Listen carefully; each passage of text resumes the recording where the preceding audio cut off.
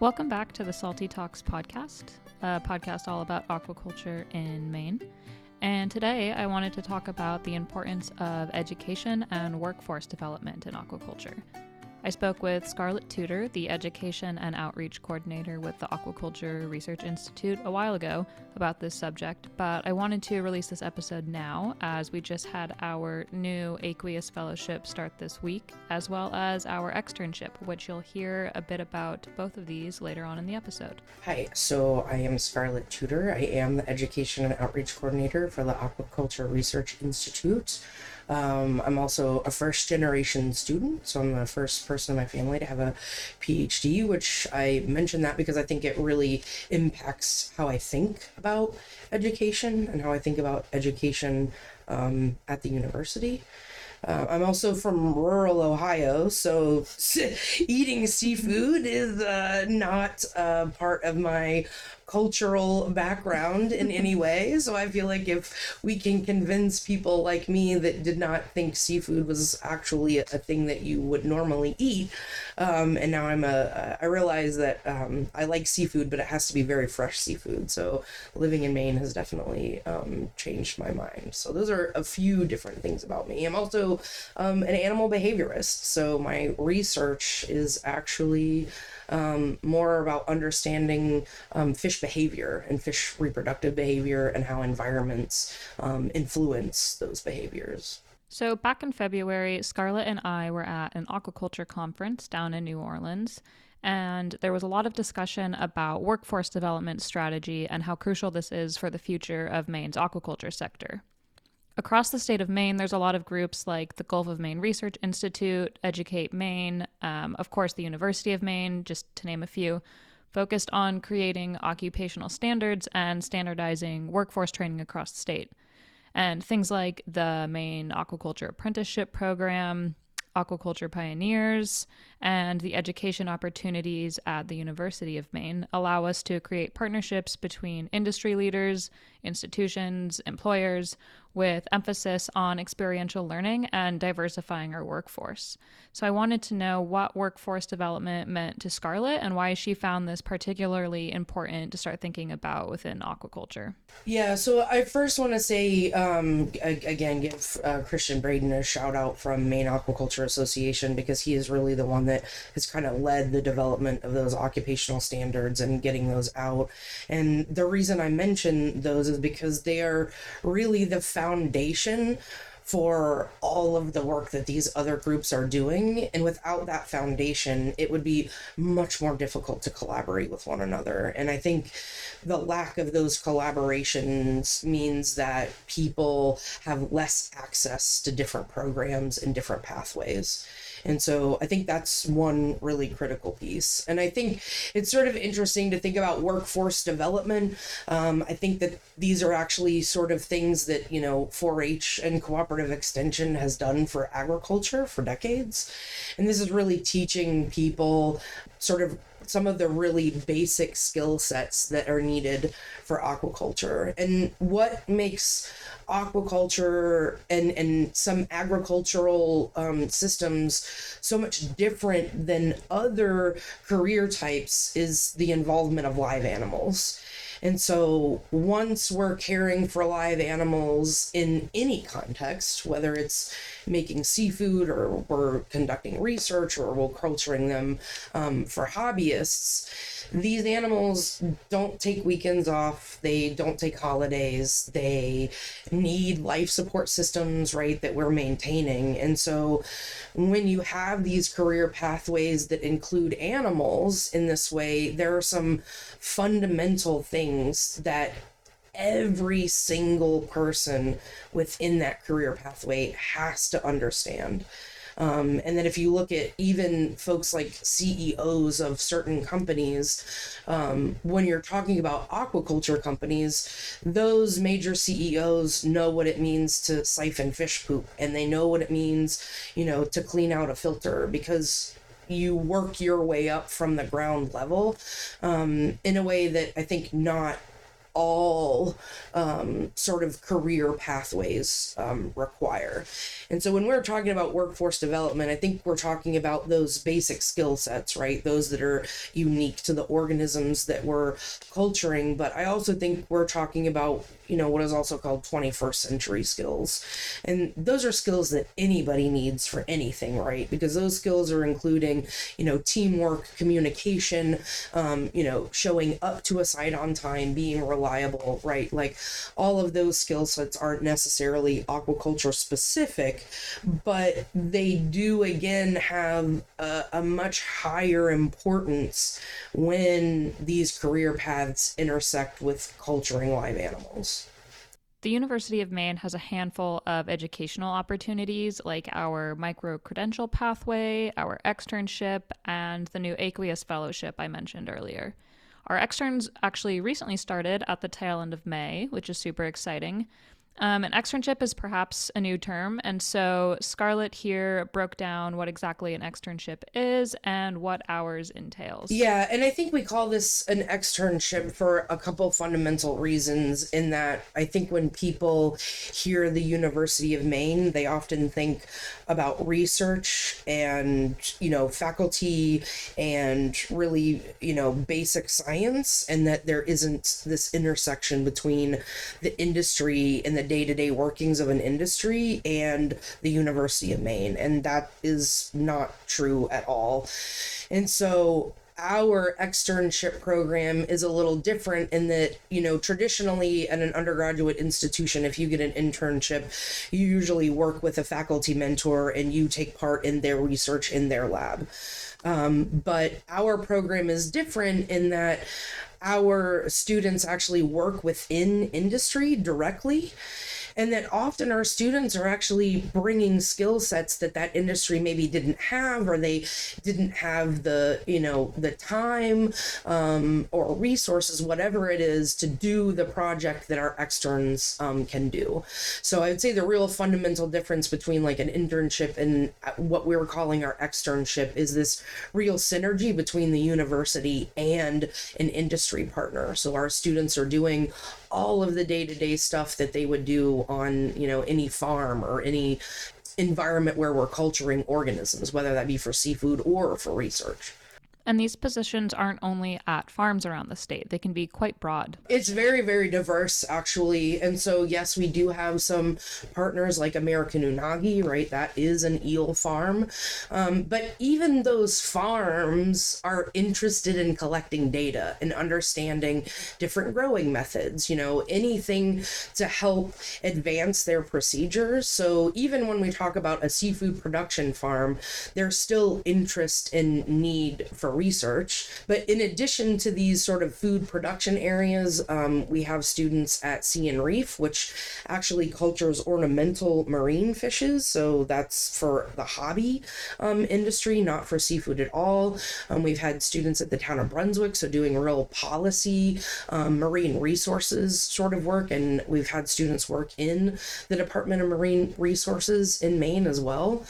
So again, looking at those policy, regulatory practices and sampling practices, right? So one of our students was part of the regular bivalve sampling that they do to ensure that any bivalves that are cultured in those waters are safe for eating, right? So you even get into some food safety sort of monitoring. We also have students working with 4-H and Cooperative Extension on youth development, right? And teaching younger kids some of these skill sets. And then we've had students at Down East Salmon Federation, and that's a conservation organization. So, again, I think when people think about aquaculture, they mostly think about seafood production, but I've gone to, career like events, right, for undergraduates, and I had a student who was working in biomedical, and she was like, "Oh, that's fish farming," and I was like, "Nope, our lab also makes vaccines," right? And so when you're talking about a petri dish, it doesn't matter if you're talking about human cells or fish cells, right? All of those techniques are the same. So I would sort of argue that when you think about aquaculture, you could name almost any interest that somebody has, and there is probably a career pathway within the aquaculture industry that aligns with those interests. Not only can the positions be very different, but the students that apply for this externship are very diverse in skills as well, not only coming from aquaculture or marine science backgrounds. It's kind of a mix, actually. So we certainly have a lot of students from the School of Marine Sciences that apply, but I would say the School of Marine Sciences also has really broad, reaching like career aspirations, right? So there, even some of those students are interested in conservation, and I think a lot of students are actually sort of gravitating to aquaculture for conservation, frankly, and better, more sustainable methods of food production. So there's a lot of interest in that. A lot of students that are just sometimes just inherently interested in aquatic organisms. And we're culturing organisms. So these are career pathways in which they get to interact with fish and shellfish on a regular basis. Even students that are interested in engineering, like there's lots of applications for engineering and certainly land-based aquaculture, but we're even seeing how oysters are cultured. There's a lot of need for new engineering technologies within these sectors. So, we get students from fish and wildlife, we get students from food sciences and agriculture, we get students from biology, and we get students from the School of Marine Sciences. And again, I think that's like a real indicator of how broad aquaculture spans, because you get students that do have really inherently different interests, and each and every one of them are finding a career pathway within aquaculture. This is beneficial for the hosts too, because they get to work with students who have different lived experiences and different educational backgrounds who can then bring skills to the hosts that they might not normally be getting. Yeah, and it's sort of interesting too, like even in addition to that, one year one of our students grew up in Brunswick, and for her project, for her externship, she actually created a guide to obtaining your recreational shellfish license. And so she ended up creating this product, right, that she wished she had access to when she was a kid. And another student at the town of Brunswick, even last year, brought GIS skills and created this really cool story map that, again, that office didn't necessarily have all the resources to be able to do that. So our students are kind of bringing new skill sets to these groups, which I think is really important for them too, where they're not just doing these projects where, a faculty wrote a grant and they have these experiments that need to be run and they're running them. I mean, these students are really able to take ownership of some of these, some of their projects and the directions that they go. But then on top of that, even kind of giving back to some of these communities. And in some cases, right, these students are giving back to their own community. I was curious if this externship was the first time that most of these students had been exposed to aquaculture or even just working in marine related industries. A lot of students, this is their first exposure. And I will say with COVID, I mean, you have a lot of undergrads right now that have effectively spent the entirety of their career on Zoom because of the pandemic. So these types of opportunities are really, really important. And, like I was really lucky in my undergrad where I took like ornithology and ichthyology and some of these really, small number classes where I was learning like how to seine and how to use a backpack chopper to collect fish. And I don't think students today in general have that same sort of access, right? Because there's, classes are bigger and it's harder to do some of those hands-on things. So I do think these externship and internship opportunities are really critical for students to not only like say, oh, well, this is more specifically the career path that I want to go down, but like, sometimes it's like, man, I hated that and I don't want to do that. some things you just have to try, Yeah. and I've had students that think like, oh, well, I want to work on an oyster farm because they're envisioning like, oh, I'm going to be on the coast and outside every day. But like sometimes working in the oyster industry means you're working in a hatchery and you're cleaning out tanks and you're inside, so I mean, and again, I think anytime you're working with live animals in any context, it's no longer a 9 to 5 job. And I think those things in theory, you could say, oh yeah, I really want to do that. But until you have to wake up at 2 o'clock in the morning for an alarm, or, I've had students that had to like wake up at 4 in the morning because of tides to do sampling. Like, you really have to love doing this, and if you don't, it's just such a heavy lift, so I think them getting these experiences are really critical, again, not just to build these skill sets, but to decide like, is this the thing I want to spend my life doing, or most of my time doing? And most of the time I think it's yes, but sometimes it's no, and I think that's not a bad thing right. either. That's just like now you don't want to be doing that. Yeah. While talking about exposing students to aquaculture and related fields, I started to think about youth and their involvement. Lots of kids in Maine grow up on the coast, but people often forget that Maine is a pretty large state. And a lot of kids grow up inland or far away from the ocean, where there are disparities in terms of access to these types of opportunities. So I asked Scarlett how she thinks we can get more youth involved in training and getting their hands on these aquatic organisms and starting to fill this gap.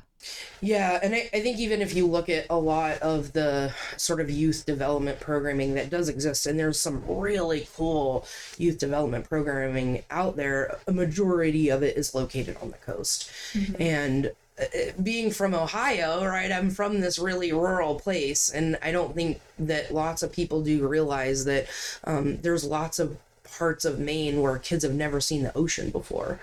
And that's because, they are in rural communities and they don't have the same kind of access. And I think the shame is that so many of these kids, I think, youth would love to live in their home state, but maybe they don't want to live in their hometown. And even just moving to the coast can feel like a world away. But for us to have them see themselves in some of these job opportunities, they have to know that they exist. And again, just like anything else, I'd love to have younger people, right, experience what it is like in aquaculture and see some of these organisms and get to interact with some of these things, to know like, hey, these are different career pathways that exist, and that you have the capacity to do them. And for me, again, like, I'm a 4-H alumni. I was in 4-H from the time I was 8 till I was 17. And so, 4-H and cooperative extension have always been this like workforce development tool. And I my own passion for caring for fish was started there. I actually took my aquarium to the state fair in Ohio. So, right, like, even in a place like Ohio, I had access to programs that helped me learn skill sets in something that I was passionate about. And again, that my parents and my family, they weren't able to teach me those things, right? Mm-hmm. So having these youth programs, and again, 4-H is, it's a well-known organization. It happens all throughout the state of Maine, all throughout the country, actually.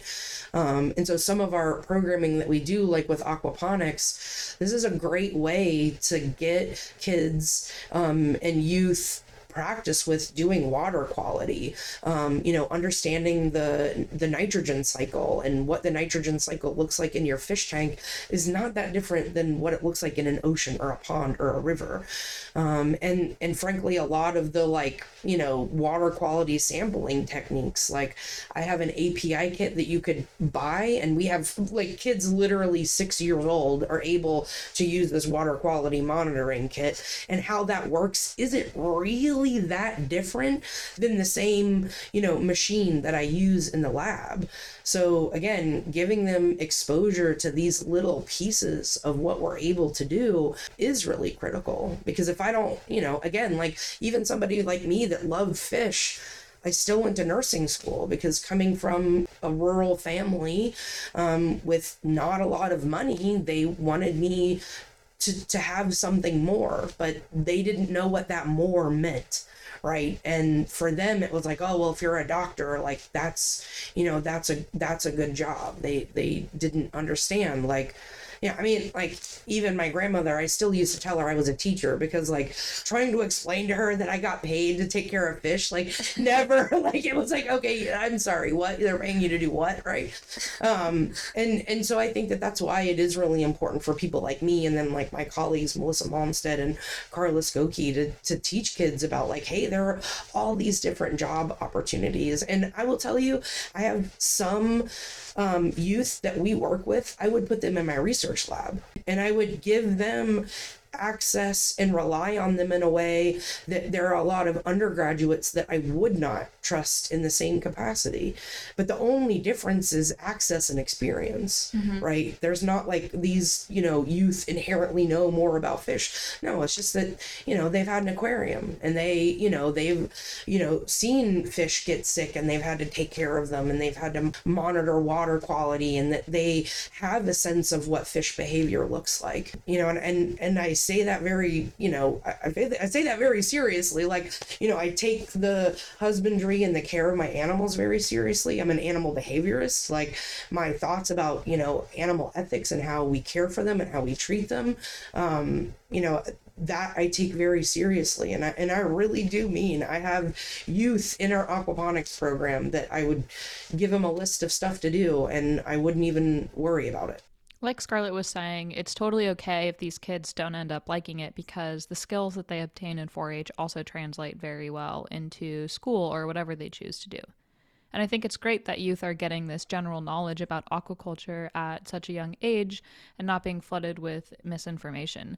Like, I didn't even know what aquaculture was until I started grad school. And I think it makes them better seafood consumers, right? I think it makes them better consumers in general, but definitely seafood consumers, right? People, don't understand, some basic biology things about fish that make them a more sustainable food source than some other proteins that we have, right? And understanding even fish behavior, right? Like, having a bunch of fish in a net pen is much different than taking a bunch of cattle and putting them in a tiny, tiny pen, right? Like, schooling is part of salmon's natural behavior, right? And so the stressors that come with culturing are much different than fish. And again, when you have youth having these experiences, whether they end up working with fish in their career or not, like, they have a better understanding of fish biology and how that does play a role in how we culture them and how we produce seafood. And in addition, get like public speaking experience. They get to work on projects, but even things like emotion regulation, right? Like, we, like, in our aquaponics program, especially over the pandemic, we did everything virtually. So the youth designed their systems, they built their systems, they had to troubleshoot their systems, right? And it's hard. Like, caring for fish and aquatic organisms is actually very hard. But once you know how to do it, it becomes much easier, right? But there is this sort of exponential learning curve. And so even this idea of failure and, retooling something or, troubleshooting something, those are skills that are important just as a human being on this planet, right? Like, we need to be able to communicate. What job you're in. Exactly. Yeah. I was just thinking of misinformation. Was it you that told me that you heard that somebody had said that, like, tilapia doesn't have skin? Yes. This was like one of those things, and actually I think it was my mother-in-law had it come up on her Facebook page, and like all these people in her community were like passing this thing along, and then of course, like, she could send it to me or into Heather to be like, hey, and we were like, this, like, none of these things even make sense, right? Like, even if you thought about it for a few seconds, right? But But again, like fish biology is so different than mammals, right? And it's easier for us to understand cows or even chickens because a lot of the things that they need are not that much different than what we need. But when you're talking about fish, they're so different that people believe all of these wild things that are just like, oh, wow, that is definitely not true at all. Just trying to picture a tilapia without. It's like it would be dead, right? I mean, that's the thing. Like, it's like, no, they have like a slime coat, they have scale, like they have all these other things.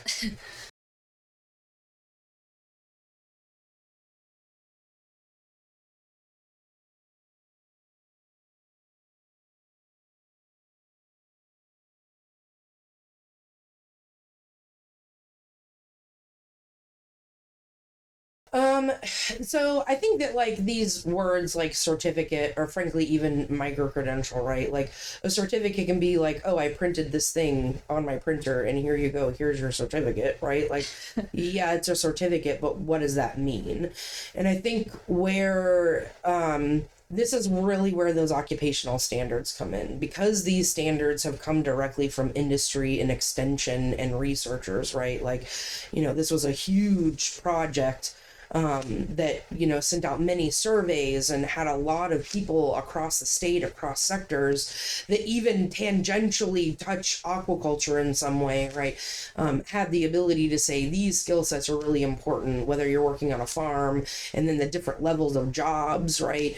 And these are now the skills based assessment that I can go to, right? And I think a lot of industries are looking at skill sets. And it's like when you get an undergraduate degree, I don't come out with a list of skill sets, right? I come out with a transcript and a bunch of grades and classes. But like, again, I'm from Ohio. I was a marine science major in Ohio, and I can guarantee you, right, my skill sets that I had taking a marine biology degree in Ohio is vastly different than the skill sets that the students that come to Maine and the School of Marine Sciences get. But my diploma would have said the same thing as theirs. Yeah. And so how do employers know what, like, okay, well then my degree almost, it's like, yes, it is a standard that like, yes, I took these classes and I did these things, but it doesn't really speak to my ability in any sort of concrete way. And so this is why I really like this micro-credentialing sort of effort. And that most of the time we see these micro-credentialing efforts are actually at community colleges. And community colleges are already sort of historically steeped in skill sets, right? Not necessarily like a transcript. It's like you're learning plumbing skill sets or electrical skill sets. All skill sets I wish I had actually learned when I was in community college for nursing, right? Like as somebody that works with fish. And so what these micro-credentials do at the university, it creates this digital record of skill sets. And so now students, and again, we have micro-credentials for youth and we have micro-credentials for any learner effectively in aquaculture. And what I could do is I could put my aquaculture micro-credential on the end of my email. I can embed it in my CV. And then an employer or, anybody that I want to work with, if they want to understand what I'm capable of doing, they can actually click on that digital badge and get to our system, right, within the university that clearly states this learner showed competency in this list of skill sets. So there's no mystery now of like, well, you took this class here, you did this thing here, but like, what are you actually able to do, right? And it gives employers instantaneous access to what those skill sets are. So I think it's this real shift of thinking about, like a transcript or my diploma versus like, here is a list of things that I'm able to do. And again, I think that's why these are important for our undergraduate students, but any adult learner, our youth, right? And so the way we kind of set like our youth micro-credentials up is that, again, I can teach somebody who's 6 something about water quality. And if they grow and learn with us, by the time they're in high school, you already get the adult level one, because those youth have the same skill sets, right, and knowledge base that, not all of our undergraduates have after their freshman year. And so again, I think the sort of basis in skill sets, I think, is a really critical piece, and that they're so easily accessed. Like, what exact skill sets does somebody have? And this isn't open to just UMaine students. This is something that all people can do. Yeah, so we collaborate with Cooperative Extension a lot. And I mean, I literally, again, I work with kids that are 6, and then I work, we're hoping high school students could take some of these beginning micro-credentials, the adult ones. Some folks are teachers, actually, that want to learn a little bit more in depth about land-based aquaculture. So they could get a micro-credential in that in order to teach their students something. We have folks that, Maine's a beautiful state. Sometimes people, work a corporate job and then they don't want to do that anymore. So they have a career shift, right? And so a lot of these jobs don't necessitate a 4-year degree, but what people do need is sort of access, right, to some of the resources that the university has, like, the Center for Cooperative Aquaculture Research. Like, a lot of our courses happen there. So that means all of our students, whether they're getting an undergraduate degree or they're just interested in taking the course and they want to take it as a one-off, like, workshop, they're all getting experience with industry size systems.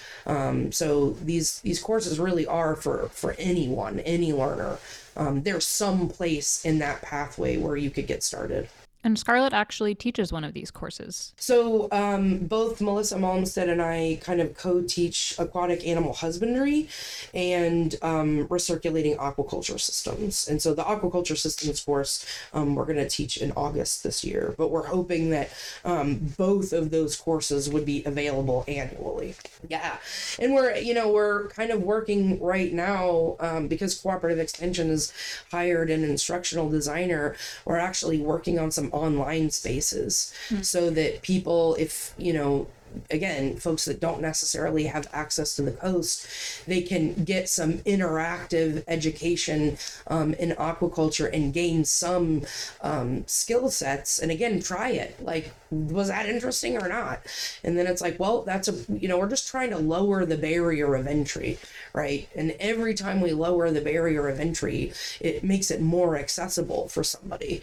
And so we're even, now working on, yes, part of our course is hands-on, and that's a really critical piece, but there's also a lot of knowledge gain and some skill sets that we can teach, right, in a virtual space. And I think technologies like virtual field trips are becoming even more interactive. So, and there's lots of institutions that are sort of using virtual environments to give some of those hands-on skills, again, so that when they do come to an in-person class, things don't all seem brand new day one, because it's like, yeah, I did have some exposure to this, even if it starts in an online version or a virtual version. Before we ran out of time, I did want to touch on the USDA Research and Extension for Undergraduates, an REEU, at UMaine Wabanaki Center and the Aquaculture Research Institute. I'll probably do a whole episode about this later because there's so much to say about it, but briefly, this is a fellowship for undergrads from around the nation who will be combining indigenous knowledge with STEM concepts from Western science to work on real-world problems and projects in aquaculture. We have 6 students from both coasts who actually just got to campus today, which is super exciting. So I asked Scarlett why it's important to learn from the interdisciplinary faculty at UMaine, as well as knowledge keepers from the Wabanaki tribes. I think that having indigenous voices in this space is an absolute necessity for a bunch of reasons. One, they're sort of original stewards of these environments. These people evolved in these environments. They have been here since time immemorial, right? Like, so there's so much knowledge that is passed through generations of indigenous people that scientists can't measure. That's like some things you just can't put a number to. I also think that these become really critical in terms of, environmental conservation conservation and restoration.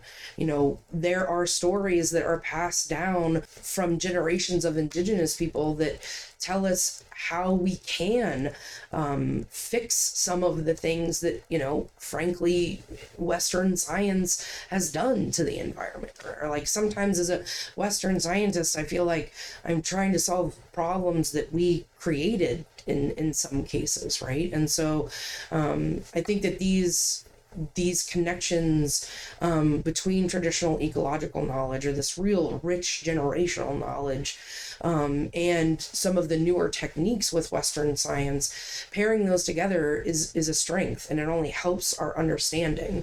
And like I was once at a conference, an indigenous person was talking about the alewife fishery.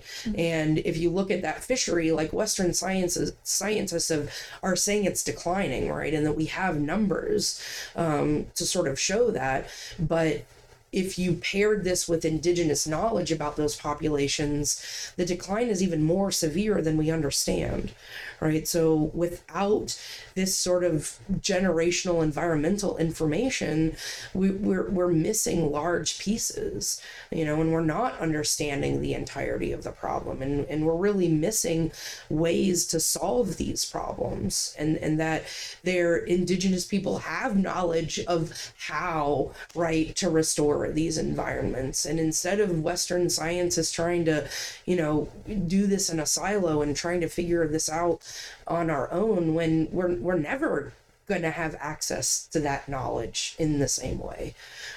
So I think these pieces are really critical to come together. And again, I mean, it is about sustainability and, environment restoration and, keeping our environment for many generations to come. I think that, lots of indigenous groups think about many generations, and I don't think Western science always thinks in that way. And we have to start thinking that way, because we all are interconnected. We are interconnected with animals. We are interconnected. The things that are bad for other animals are bad for us too. And so I think, projects like this that are trying to do better, as a non-indigenous person, right, I need to do better, and I need to, make more space to listen to indigenous voices. And I think, again, a lot of students get really interested in conservation, and I think if you're wanting to go in and, sort of down this conservation pathway, if you don't know anything about traditional ecological knowledge, that's a shame, and that isn't going to serve any of us well, right? That having this rounded knowledge and understanding and appreciation for those things become really, really important.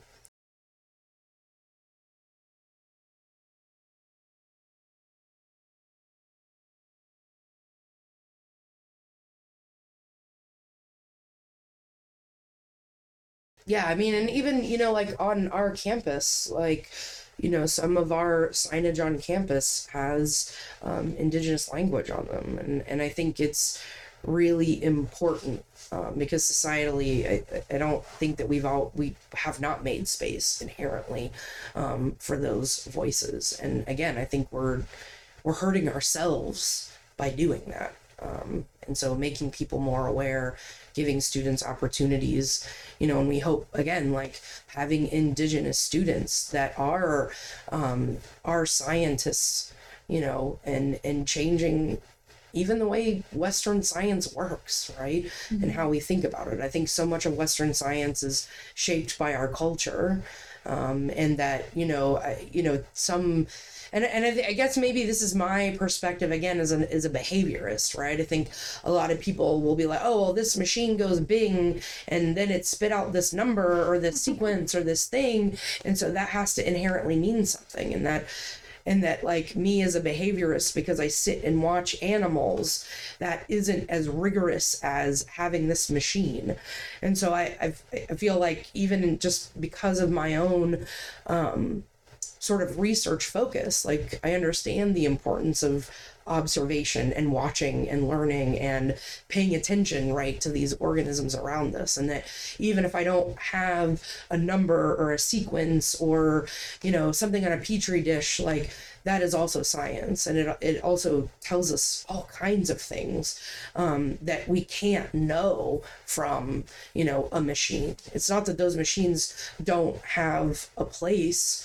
They certainly do, and they certainly give lots of information, but I think we have to reframe how we think about those machines, and that they are just one tool in a huge toolbox of things that are needed to really, you know, make progress and just, understanding our world, understanding how things work. So, just a big shout out to Scarlett for taking time to sit down and chat with me about workforce development and education and why it's so crucial for Maine's aquaculture sector. Definitely stay tuned for a whole episode just about our Aqueous Fellowship. Yeah, I mean, I'll talk about fish all day, so, you know, we better end it now before I start rambling on about fish paper. Awesome. Thanks, Scarlett.